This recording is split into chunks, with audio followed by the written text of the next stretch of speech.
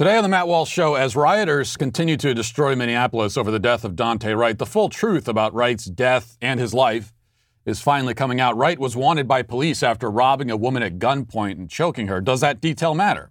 I say it does, and I'll explain why. Plus, our 5 headlines, including the mayor of Brooklyn Center, suggesting that cops who do traffic stops shouldn't have guns. What could go wrong? And the AP declares that the term mistress is no longer acceptable because it stigmatizes floozies. My word, not theirs. Finally, in our Daily Cancellation, we'll talk about something called Neo-pronouns. If you thought the left couldn't make a bigger mess of pronouns, you were mistaken. We'll talk about that and much more today on the Matt Walsh Show.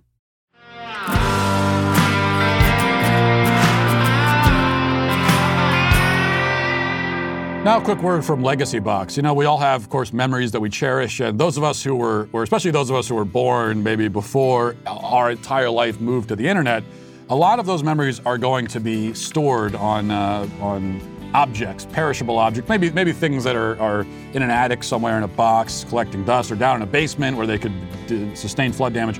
Whatever it is, that is why you need Legacy Box. Legacy Box is an effortless way to have your aging tapes, films, and photos digitally preserved in a modern format so they're safe for generations. With Legacy Box, you can reclaim all the priceless footage that you haven't been able to see in years. The service couldn't be simpler. You use their kit to safely send the moments that you want preserved. Their team will create a digital archive by hand. Then you'll receive your new copy stored on the cloud, a thumb drive, a DVD, whatever you want. And with their tracking system, you can follow every step of the process so you always know that your originals are being taken care of. Very, very easy for you. I've done this myself, and that's the one thing I was impressed with, how easy it was. I just put everything in the box, sent it, they sent it back, and I could not be happier. Go to legacybox.com/Walsh to join more than 1 million other families who've used a Legacy Box for just a fraction of the regular price. Take advantage of 50% off today and send in your Legacy Box whenever you're ready. Go to legacybox.com/Walsh and save 50% while supplies last. Well, as we know, one of the very first men canonized by the high priests of the Church of BLM was Michael Brown, described in media reports as a gentle giant, hailed as a promising young man, a valuable member of the community. Brown died while assaulting a police officer and trying to take his gun. George Floyd, whose death at the hands of police is being adjudicated as we speak, died while resisting arrest and high on lethal doses of fentanyl. His rap sheet included the home invasion, armed robbery of a woman. Floyd held the woman at gunpoint and robbed her. One of the other men in his crew pistol whipped the woman at some point during the robbery. Jacob Blake, another canonized saint for BLM, though he's still alive, a man who received ceremonial visits from Joe Biden and other Democratic dignitaries, had, a few months before being shot by police, allegedly broke into a woman's house and raped her in her bedroom before stealing her debit card and her vehicle. This crime was reported on the morning it allegedly happened, when the woman called 911, distraught and in tears. On the day of the shooting, Blake had returned to the home of his alleged victim and was attempting to take her car keys and her car. He fought the police when they arrived, pulled a knife, and then wound up getting shot. And then Daunte Wright, the latest martyr that BLM has chosen, and I do mean chosen. As we've covered on this show, many black men die every week in this country, most of them ignored by BLM and the media. Many people are killed in altercations with police every year. Not nearly as many as you may be led to believe by the media, but still many. And most of them are also ignored by BLM and the media. Only certain official victims are selected. Daunte Wright is one. We know about the circumstances surrounding his death. He was pulled over for a minor traffic violation initially. The police discovered that he had an open warrant. They tried to arrest him. He resisted, pushed them away, climbed back into his vehicle, and was shot by a female officer who says that she meant to use her taser and not her gun. We knew all that. And now an extra piece of the puzzle has been revealed. The Daily Mail has the report. So I'm going to read now from the Daily Mail. And I want to read as much of this report as I can because it's all important information. This is what they say. Daunte Wright choked a woman and threatened to shoot her if she did not hand over $820 she had stuffed in her bra, court papers obtained by DailyMail.com allege. That is the case that led to a warrant for his arrest at the time that he was shot and killed by police officer Kimberly Potter in Minnesota on Sunday, leading to days of unrest. An online speculation that he didn't know there was a warrant for his arrest is false, DailyMail.com has learned. A letter returned to the court for having a wrong address was giving notice of a court date in August and had nothing to do with the warrant. Wright was allegedly pulled over for having expired license plate tags, though he called his mother and told her it was for having an air freshener hanging on his rearview mirror. While checking his details, Potter and the other officers learned of the warrant. Okay, then the article goes into greater detail about the crime that led to his warrant being issued. Here are those details. It says, charging papers say that he and a second man, Emma J. Driver, went to a home shared by two women in Osseo, Minnesota, to party, quote unquote, in December 2019. At the time, Wright was 19 and Driver was 18. The women asked them to leave around 2:30 a.m. on December 1st, but they said they didn't have a ride, and the women, who are not identified in the court documents, allowed them to sleep on the floor. In the morning, one of the women went to the bank to get her $820 rent money, which she gave to the other woman and then left for work. As Wright, Driver, and the second woman were leaving, Wright allegedly tried to hold up the woman. The three of them were walking to the door to exit the apartment, and defendant Wright turned around and blocked the door, preventing the victim from leaving, according to the report written by Osseo police officer Shane Mickelson. Defendant Wright then pulled a black handgun with silver trim out from either his right waistband or his right coat pocket and pointed it at the victim and demanded the rent money, continued Mickelson. The victim said, "Are you serious?" Defendant Wright replied, "Give me the effing money. I know you have it." When the woman again asked him if he was serious, Wright is said to have replied, "I'm not playing around." Mickelson's report said, quote, the $820 cash was tucked in the victim's bra, and defendant Wright placed his hand around the victim's neck and choked her while trying to pull the cash from under her bra.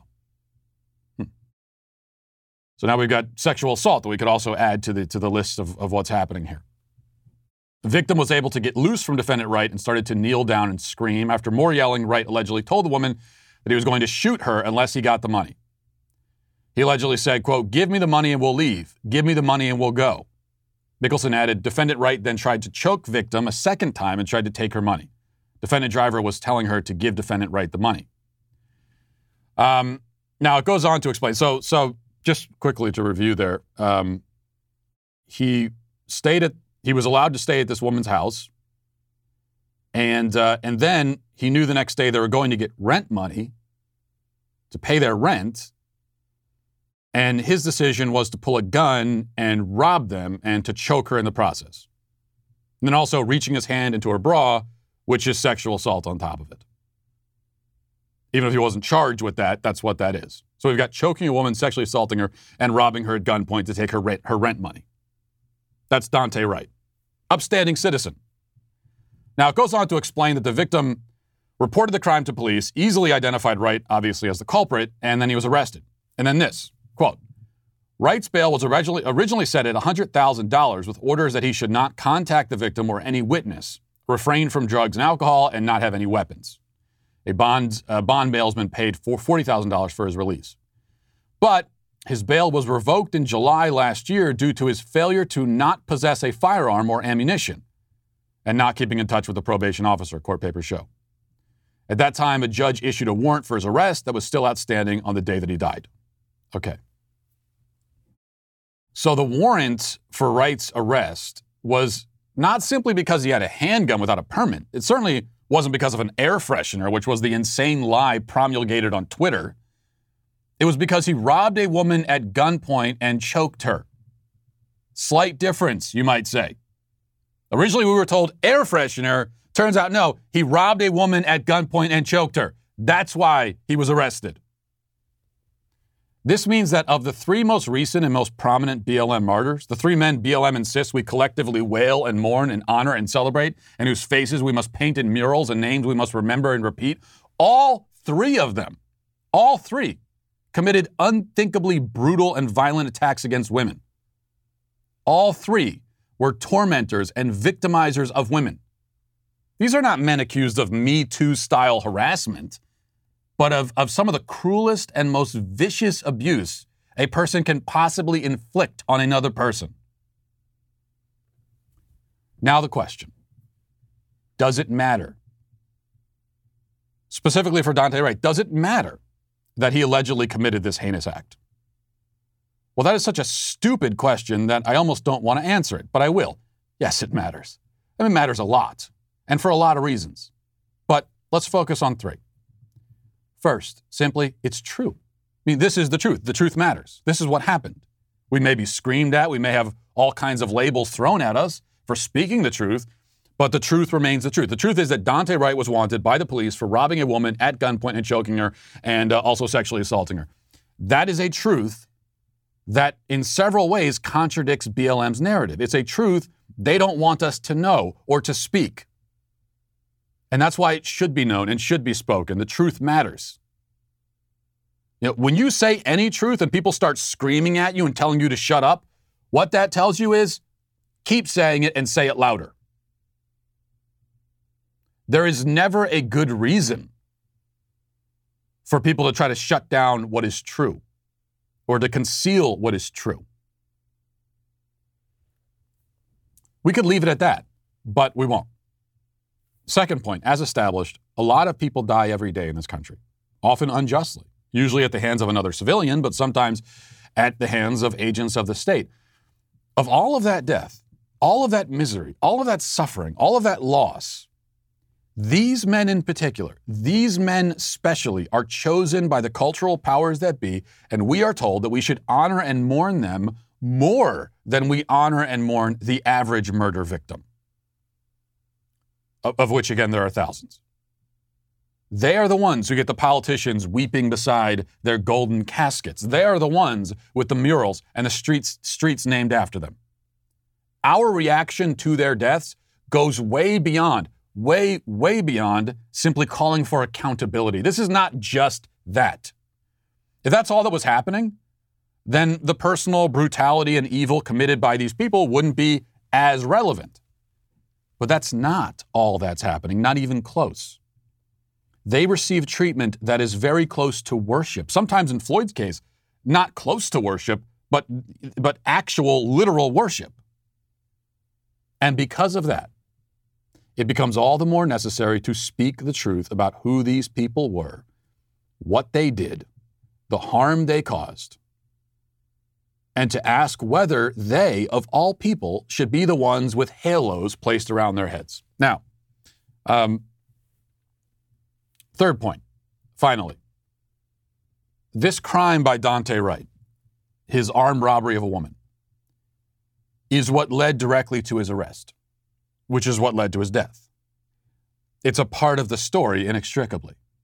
If Daunte Wright had not robbed a woman at gunpoint, he would be alive today. That is indisputable.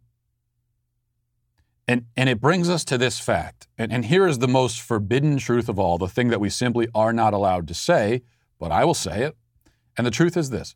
Going all the way back to Michael Brown and back up again to Daunte Wright, so often the BLM martyrs are violent men, bad men, who had little regard for human life, and who ultimately met the fate that so often befalls men of that sort.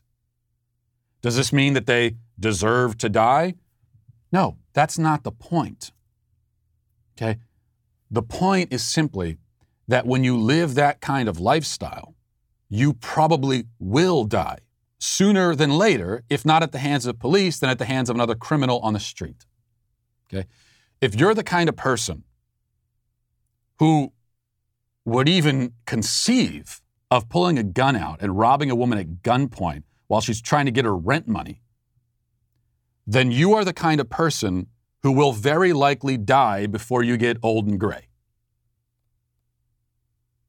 If we don't want people like Daunte Wright to die, then we should tell them not to live like he lived. In the words of the gospel, live by the sword, die by the sword. That's a message that stood the test of time. And it certainly applies here. Now let's get to our 5 headlines.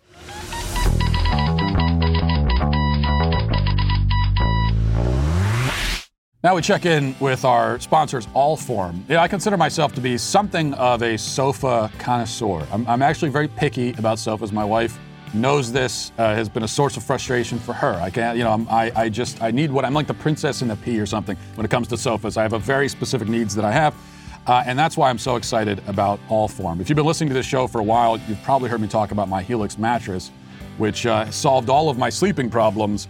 But then you have the problem of what about the rest of the day when you're sitting on your couch? It's either sleeping or sitting on the couch for me.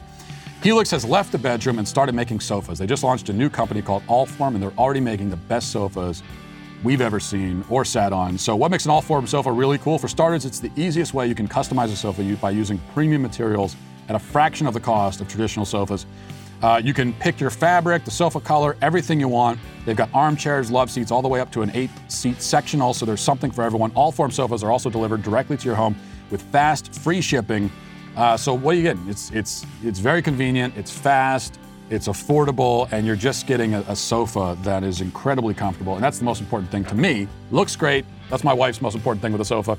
For me, I need it to be comfortable, and we get All-Form sofa, and we get all that together. So Allform is offering 20% off all orders for our listeners at allform.com/Walsh. To find your perfect sofa, go check out allform.com/Walsh.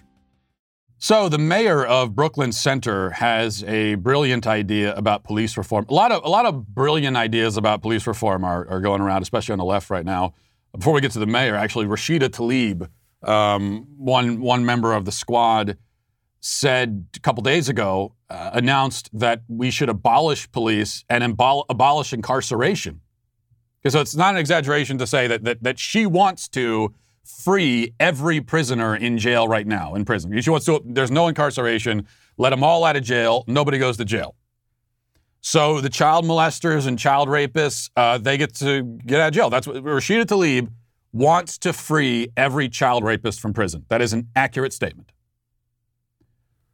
Now, I mean, it is sort of interesting in her case that she says she wants to abolish incarceration, abolish the police. I'll go back and check. Does anyone remember Rashida Tlaib speaking out against the incarceration of the protesters on January 6th at Capitol Hill? What does she have to say about that? Because they're being hunted down and thrown in prison, sometimes getting lengthy prison sentences or charges that carry lengthy prison sentences put on their head. And has Rashida Tlaib, she wants to abolish incarceration. Shouldn't she be speaking out against that? No, I don't think so. Because, of course, when she says abolish incarceration, we know that she means that in a very selective way. Like, she wants to abolish incarceration for certain people. It's not that she wants to abolish incarceration for certain crimes. No, it's for certain people shouldn't go to jail no matter what they do. That's her view. The mayor of Brooklyn Center has a view that is nearly as crazy, and let's listen to what he has to say.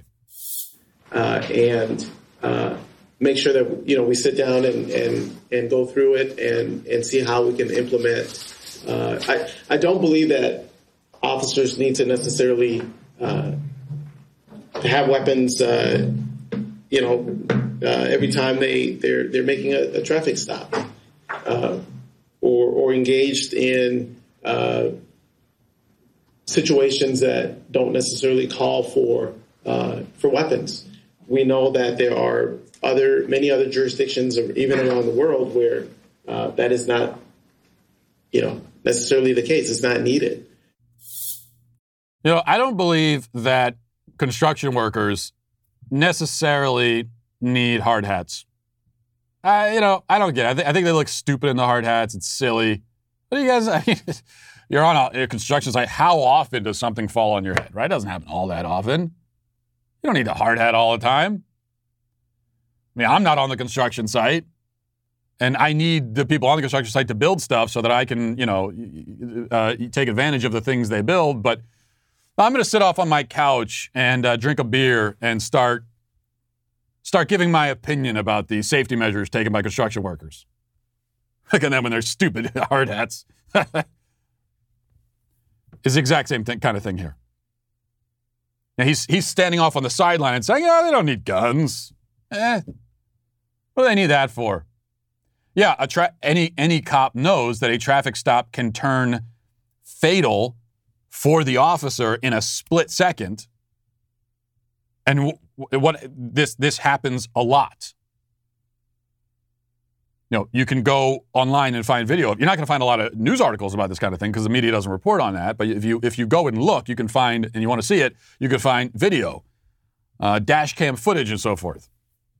Officers in a normal traffic stop, enforcing a traffic regulation. Next thing you know, they're getting shot at. Now, the mayor of Brooklyn Center, his view is that if a cop is getting shot at during a traffic stop, well, you just have to die. That's all. Just die. I mean, I guess you could surrender, go down to your knees, put your hands up, apologize. You could try to make a run back to your car and hide. But, maybe he'll just die. He doesn't care if police die. He really doesn't. Democrats in general don't. It makes no difference to them. They do not care. The lives of police officers mean nothing to them. In fact, in many cases, they're happy when cops die. Which is why, you remember I said a couple months ago with Officer Brian Sicknick at the Capitol, who, by the way, we still have not been told what exactly, how Officer Sicknick died. We were told by the media immediately that he was killed by a protester at the Capitol, but somehow, even though he was murdered, and the media knew that right away, nobody's been charged with murdering him. We do know that the other deaths, remember we were told, now I'm getting sidetracked a little bit, we were told by the media that the riot on Capitol Hill was a deadly riot and 5 people died. Well, the medical examiner in D.C. last week finally came out and admitted that 3 of the deaths were medical emergencies. In fact, 2 were, heart conditions, medical emergencies, people with medical conditions tragically died. Another person died of a drug overdose. So those were counted in the tally for 5. That's how they got to the deadly riot. Then another person, Ashley Babbitt, was a homicide victim. She was killed by a Capitol Police officer. And then we have Brian Sicknick. We're not being told anything about him. The only confirmed homicide in the, quote, deadly riot was the homicide that a protester was a victim of. But in any case, Brian Sicknick, however he died, it's a terrible, tragic thing. And the Democrats and the media are mourning Officer Sicknick, calling for flags to be at half-staff, talking about the great service that he provided for the community, talking about how they feel for his family and his wife and his children. And of course, yes, that it is a terrible tragedy, and the flag should be flown at half-mast, and we do feel terrible for his family. The difference is, though, that the Democrats saying that, they don't really mean it. I don't believe, and I didn't believe then for a second, that they actually cared about Brian Sicknick's death. Because he's the only cop that these Democrats, I was running through a number of names I just decided to go with Democrats. He's the only cop that they pretended to care about. Many cops have died over the last 5 years. Can you think of any other police officer that the majority of Democrats, were publicly mourning out of all the police officers who have died? So on the rare occasion when mourning a police officer's death is politically expedient and convenient for the Democrats, that's when they pretend to care. But in every other case, they couldn't give a less of a damn. All right. Speaking of not caring if police officers die or if people die in general, Chelsea Handler tweeted this. She says, "Why would any person of color ever comply with a police officer when there's a 50-50 shot of getting accidentally shot?" Accidentally in quotes. 50-50. And this tweet, bunch of retweets, people liking it, commenting, "Oh, this is real. Yep. Amen to that." Okay, this is Chelsea Handler trying to get people killed, specifically trying to get young black men killed. That's what she's doing. You might as well not comply because there's a 50-50 chance that you'll... 50-50? Where are you getting that statistic from? 50% chance. Well, she's pulling it from her fevered imagination. It's not based in reality whatsoever. It also doesn't even make sense. I mean, even if I were to put aside the insane 50% statistic that she's made up, she's claiming that you're likely to get shot if you comply, so you may as well not. What? In almost every case of a person, doesn't matter what their race is, getting shot by the cops, it's when they're not complying. Daunte Wright was getting arrested and was not in any physical danger whatsoever. They were cuffing him. They weren't even yelling at him or anything. They were cuffing him. They're going to bring him to the police car. That was all fine. It's when he started resisting arrest. That is how he ended up getting shot. So you might as well not comply because you're going to get shot anyway. Really, I mean, from the last 10 years, how many cases can you provide? How many examples can you provide of somebody who was not resisting arrest and was complying and yet got shot and killed by the cops anyway? I know you can point to a few examples. And in nearly all of those small sliver, that small minority of cases, in almost all of them, the police officer involved goes to jail.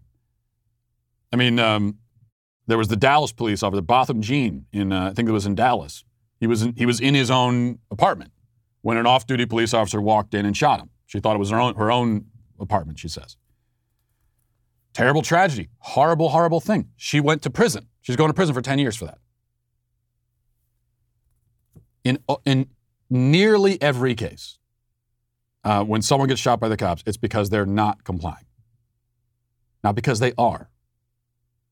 Chelsea Handler, she may be a total moron, but she knows that. And she also knows that 50-50 is something that she made up. But she doesn't, it works for her ideologically when young black men get killed by the police, so she's fine with it continuing to happen. BLM activist Kim Brown, I wanted to play this clip for you as well.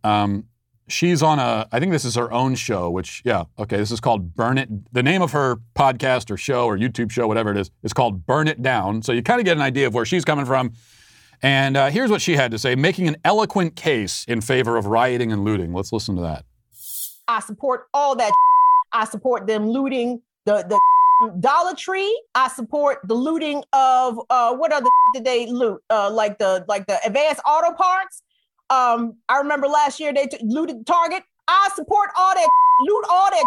Do you know why?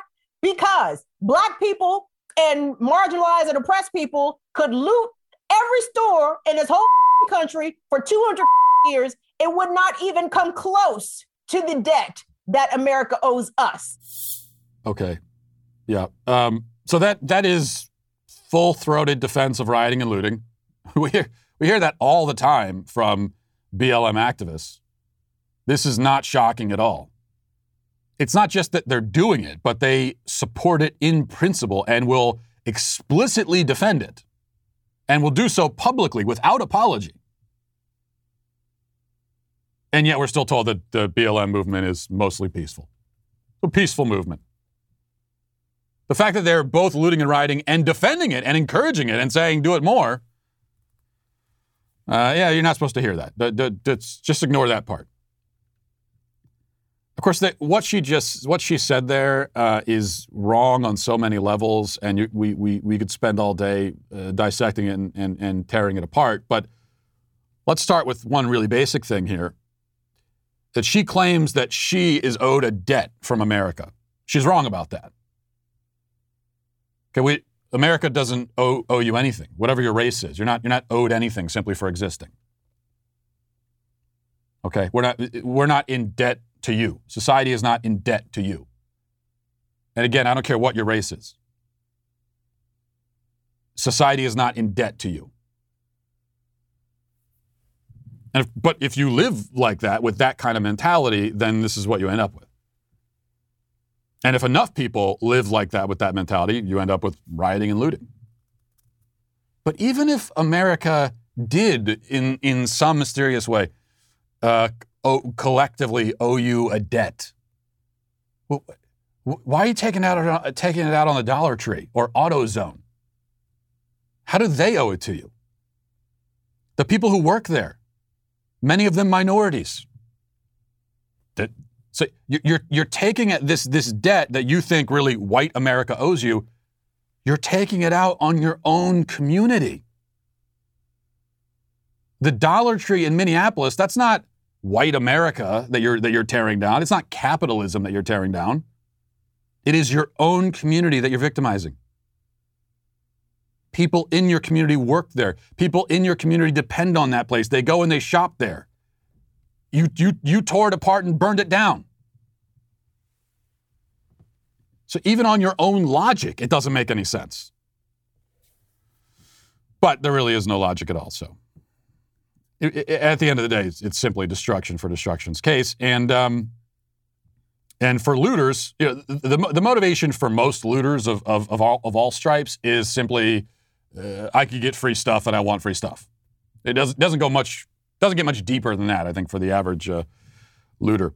All right, let's move on to this. From the Daily Wire, it says, as female athletes around the country fight to keep biological men from competing with them, the National Collegiate Athletic Association, NCAA, has announced its unequivocal support for transgender student athletes. In a statement released on Monday, the NCAA said it unequivocally supports the transgender community and expressed no misgivings about the real prospect of biological men out-competing women in their given sport. It says, the NCAA Board of Governors firmly and unequivocally supports the opportunity for transgender student athletes to compete in college sports. This commitment is grounded in our values of inclusion and fair competition. This is their values of fair competition. The fact that they value fair competition is why they're okay with biological men competing against women, because of fair competition. The NCAA continued, the NCAA has a long-standing policy that provides a more inclusive path for transgender participation in college sports.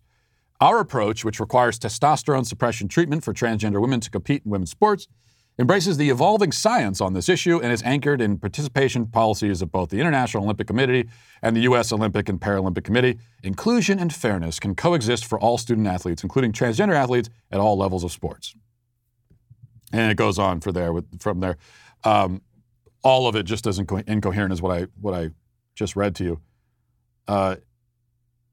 First of all, as always, this is being framed as, oh, we have to make sure that transgender people can compete in sports. Well, no, there was never a point where they couldn't compete. No one is saying that they can't compete. That is not a position that anyone holds. At least I've never heard it. Have you? I've never heard anyone, certainly anyone in any position of power or authority, stand up and say that transgender people should not be allowed to compete in sports, period. No one's saying that. All we're saying is that everyone, doesn't matter how you identify, everyone can compete against their own biological sex. That is inclusion, and that's equality. Same policy for everyone. Everyone is welcome. Same policy for everyone. Same rules for everyone. Inclusion, fairness, equality, all of that. When you start putting men against women in women's sports, that is not you embracing equality, fairness, and inclusion, but that is you getting rid of equality, fairness, and inclusion. All right. What else do we have here? This is from the New York Post. It says, New York State Senator Julia Salazar, a Democrat from Brooklyn, says an older male colleague once told her that she looked like a Bond girl while in the legislative chamber. Salazar, 30, recalled the encounter in a New York Times article published Monday that detailed Albany's toxic environment for women. She told the newspaper, it seemed odd for my male colleague to say that. Salazar, who joined the legislature in 2019, said the Republican senator randomly made the comment as they sat near each other in the chamber. She asked that the senator, who has since retired, not be identified. She also remembered another incident in which a fellow legislator's staffer made inappropriate comments to her at a 2019 fundraiser. He said, quote, "You should be on a calendar." And she said she was so embarrassed that she left. Well, look, I think we should be sympathetic to the men who said these comments to Julia Salazar because they're already blind. And let's not add insult to injury for them. That was mean. That's a joke. I don't even know what Julia Salazar looks like. I'm sure she's a good-looking woman. I have no idea. I can't see, I can't bring myself to see how a compliment could be embarrassing and traumatizing, that you would even remember it 2 years later and you're reporting it to the newspaper, and how it counts as harassment. I'm trying to think back in my own life. I don't think I've ever received a compliment. Yeah, I don't think I've ever received a compliment that traumatized me. I don't think I've ever received a compliment that upset me. I don't know if I've ever received a compliment and I thought to myself, I really wish that person hadn't complimented me like that. Now, granted, I don't receive a lot of compliments, so, I don't know. Maybe if you're so privileged that you get complimented all the time, after a while you get sick of it. I'm not sure. Finally, this is the AP Style Guide. They had this. They tweeted this on Tuesday. They said, don't use the term mistress for a woman who is in a long-term sexual relationship with and is financially supported by a man who is married to someone else. Instead, use an alternative like companion, friend, or lover on first reference and provide additional details later. Companion or friend. Yeah, don't use mistress. I think the preferred term is home-wrecking hussy, I believe. Which even there, I only use that because it's an alliteration and it's fun. Alliterations are fun. This is maybe my most feminist. This is the most feminist opinion you'll ever hear me give. I actually don't like hussy is fine for anyone involved in an affair, and mistress is fine too. And really, people that are involved in affairs, there's like no insult that is beneath them. But I don't love the term homewrecker for the woman in that scenario, the mistress for the married man, because she's not really the one. It's the guy is the one wrecking his own home. He's the one who made the undying commitment to his wife and to his family, and he is now violating that and choosing to destroy his own home and his own, and in his marriage, his children's lives. I mean, he's potentially putting his children's childhood and everything on the line for the sake of this sexual tryst. So I will say, I think it's unfair to put homewrecker on the woman there. It should really go to the man. Maybe that's the way to break this up. The woman is the mistress, the man is the homewrecker. There we go. Compromise, you see? It is possible. All right, let's move on to reading the YouTube comments. This is from John, says, I was a roofer for 20 years and I never encountered one that was a female. I've seen a few ladies that clean the ground around the job site, though. Yeah, we were talking about the issue of representation and how it's funny how we're told there needs to be more minority and female representation in jobs like in places like Hollywood, okay, and those kinds of really those kinds of jobs that society tends to value, even incorrectly or disproportionately. But you never hear anyone complain that there are no female roofers, or very few. Or garbage collectors. I actually looked this up after the show because I was curious. And not surprisingly, 90% of garbage collectors are men. And close to 70% are white. So this is a white male occupation. The people that are cleaning your garbage are, by and large, white males. Odd that no one ever complains about that. No one ever talks about minority and female representation among garbage collectors. I wonder why that is. Devil of Mine, username, says, come on now, Matt, you don't like animals, that's fine, but when you killed the fish, you had an opportunity to teach your daughter about a few things. Most importantly, I think, is how to respect nature. If you killed it, you clean it, you take it home, and you eat it. This way, the death isn't in vain. It was a possible learning moment, but your actions led to either her not respecting animal life or the opposite and go full vegan. Yeah, my daughter announced that she was going vegetarian. And then, last week, and it ends up that she's actually a meat-eating vegetarian, which is fine. That's the only kind of vegetarianism that I can respect. I'm tracing that back and trying to figure out how did she become a burgeoning animal rights activist. And as I said, in the summer, we were going fishing, and she caught a bluegill, like a small sunfish, and accidentally killed it when she was taking the hook out of the mouth, tossed it back in, it bubbled to the surface and was floating there. And she was traumatized by it. Why didn't we, have you ever, a bluegill it's just not worth the effort. There's like no meat on those bones at all. And actually, so I didn't even tell the full story. She throws the fish in, bubbles to the surface, it's floating there. And she says, Daddy, why is the fish doing that? And at first I did lie, and I said, oh, he's taking a nap, resting. And then the blood started coming out of its mouth. That's a dead giveaway. And she said, why is it bleeding? And I said, okay, yeah, it's dead. You probably killed it. It's okay, though. She runs off and is really, really upset. And I follow her. Well, I didn't follow her right away, but because I had just gotten a bite. I was fishing in some weeds, and I wanted to make sure that I wanted to try to catch the fish before. But I did after a few minutes follow her to console her. And I went up and I found her. She was really upset. And I kept digging the hole deeper. I was trying to find the right thing to tell her. So the first thing I said to her was, listen, the fish died, but another fish will come, or maybe a turtle or a bird will come and eat that fish. And so we're providing a meal for the wildlife in the lake. And that made her 10 times more upset, because apparently she had in her mind that the fish's family would come and like give it a fish burial. That's what she thought. That she was consoling herself with that thought. And I ruined that. So it was one thing after another. I was giving her a lot of very good zoological information in my process of trying to console her, and it wasn't working. And eventually she did get past it, though, but apparently didn't get fully past it, and now she's a pseudo-vegetarian. So now's my time to tell you again about constitutioncoach.com, and I'll start off by reminding you that they've got this is the most important thing. They've got a class on April 25th, filling up very fast. They've only got a few spots left, so if you want to be a part of this experience, you got to go to constitutioncoach.com.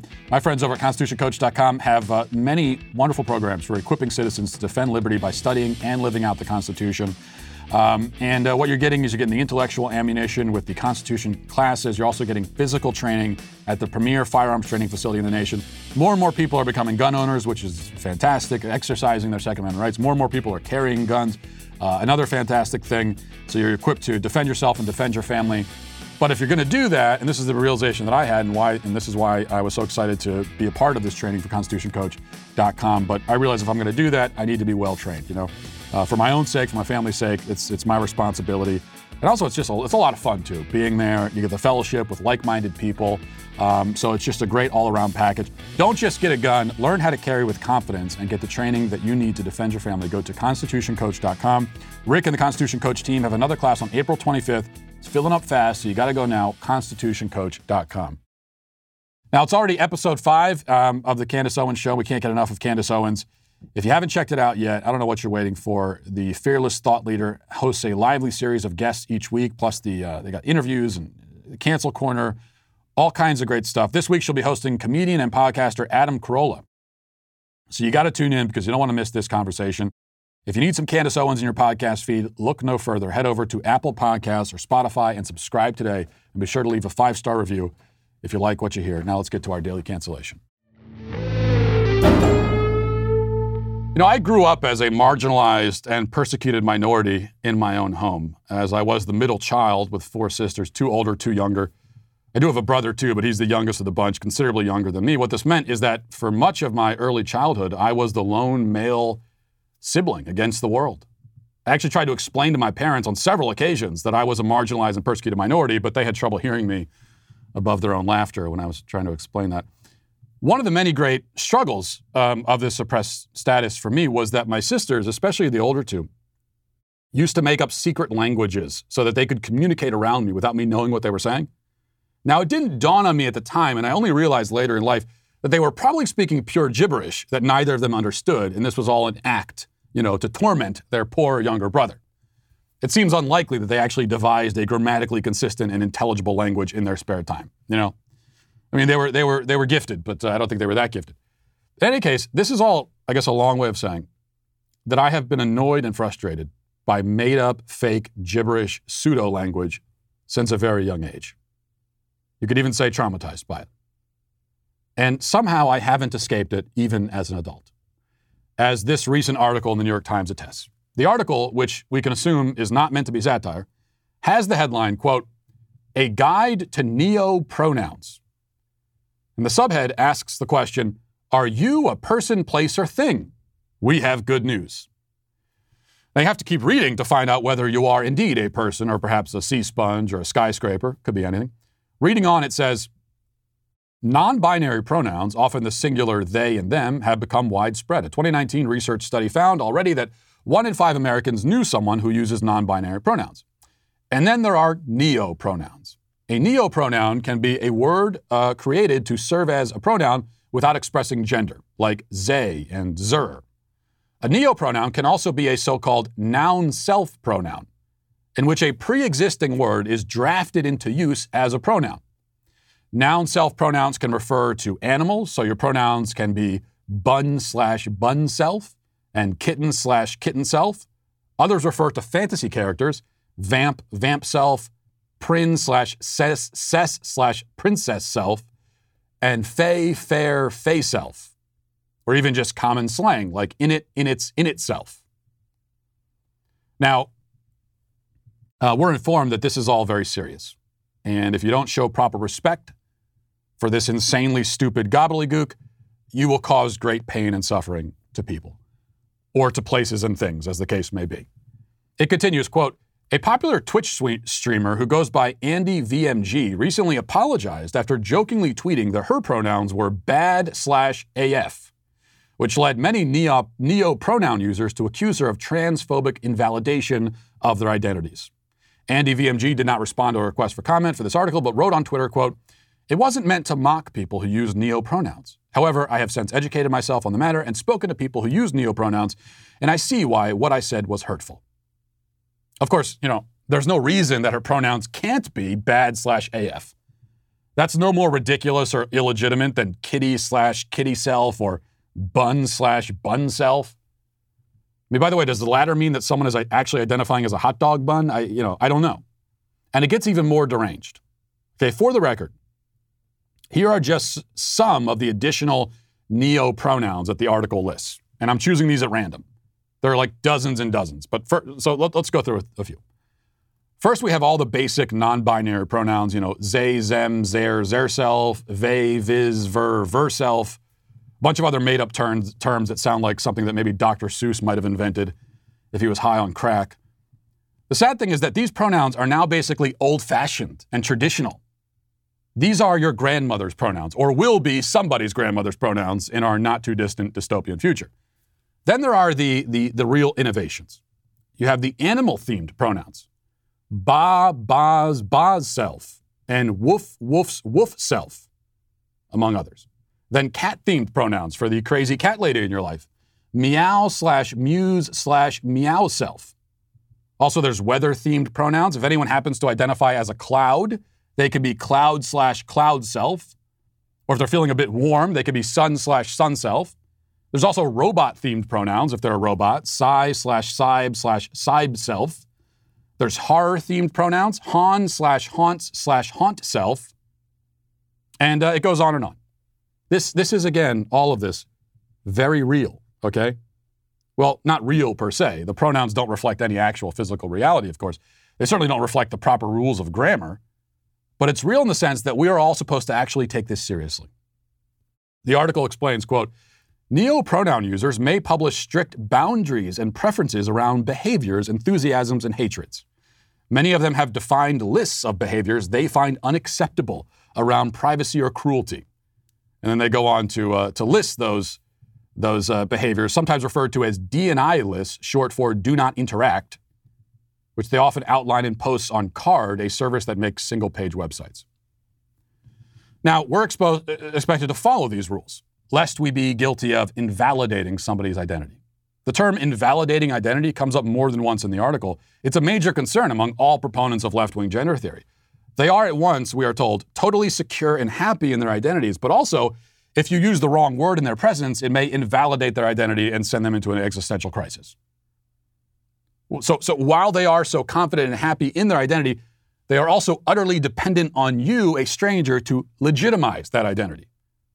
Now, that seems like it doesn't make sense. That's because it doesn't. None of this does. It is all one big, out-of-control, incoherent tornado of crazy. Until you realize what's really going on here. This is narcissism. Now, it's not just narcissism, of course. A whole cocktail of mental illness has contributed to the proliferation of all these fake pronouns and all of this made-up language. But at bottom, there is narcissism. These are people who believe two things. One, that their inner self, their inner identity is so complex, so interesting, so fascinating, so mysterious and poetic that they need to invent new words to describe it. Billions of people through the history of the world have made do just fine with he and she. But their own inner life is so deep and rich and ineffable that they need to reinvent the English language just to do it justice. Everyone else can be a myself, but I have to be a they self. What's the difference between a myself and a they self? Well, there is no difference at all whatsoever, except my own assumption that whatever I feel, must be totally different in kind from what everyone else has felt. Of course, when someone says something like, I don't feel like a him, I feel like a they, that statement cannot mean anything. How do they know what a him is supposed to feel like? Whatever they're feeling, how do they know that that's not a him feeling? They can only feel what they feel. They have nothing to compare it to. No way to make these judgments. They only have their assumption that they are people of greater depth and complexity than the average person. Now, needless to say, this is all beside the point. However you feel, even if it is different, it has no bearing on language. Pronouns are not supposed to describe your feelings.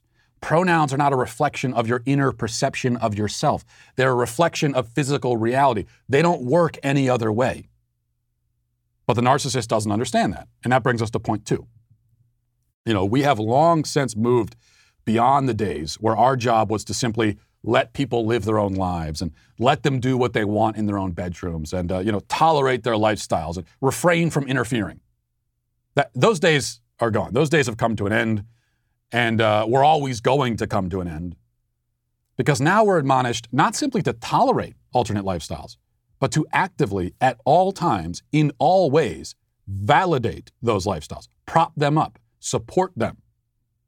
Indeed, the construction and maintenance of someone else's identity is partially your responsibility. If someone says that they are a they self or a cat self or whatever, it's your duty, and they'll be quick to remind you of this, to actively reinforce their perception of themselves. Their self-perception is now a group project, and you are part of the group, whether you like it or not. Your own identity, your own priorities, your own preferences, values, beliefs, ideas, feelings are totally irrelevant. This is all about them, or them, or wem, or phlegm. The whole gang. It's all about narcissism. Narcissism dressed up in a million costumes and going by a million different pronouns, but still there underneath, it's the same old thing. And that is why neo-pronouns are certainly, with a vengeance, canceled. And we'll leave it there for today. Thanks for watching. Thanks for listening. Have a great day. Godspeed.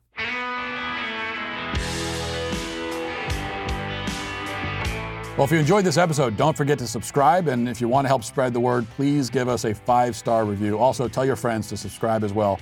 We're available on Apple Podcasts, Spotify, wherever you listen to podcasts, we're there. Also, be sure to check out the other Daily Wire podcasts, including The Ben Shapiro Show, Michael Knowles Show, The Andrew Klavan Show. Thanks for listening.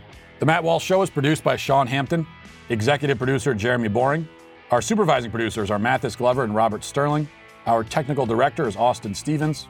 Production manager Pavel Vodosky. The show is edited by Sasha Tolmachov. Our audio is mixed by Mike Coromina. Hair makeup is done by Nika Geneva. And our production coordinator is McKenna Waters. The Matt Walsh Show is a Daily Wire production. Copyright Daily Wire 2021. Today on The Ben Shapiro Show, Democrats pursue new police standards while promoting myths about how policing actually works. The Chauvin trial continues, and the Biden administration hits the pause button on the Johnson & Johnson vaccine. That's today on The Ben Shapiro Show. Give it a listen.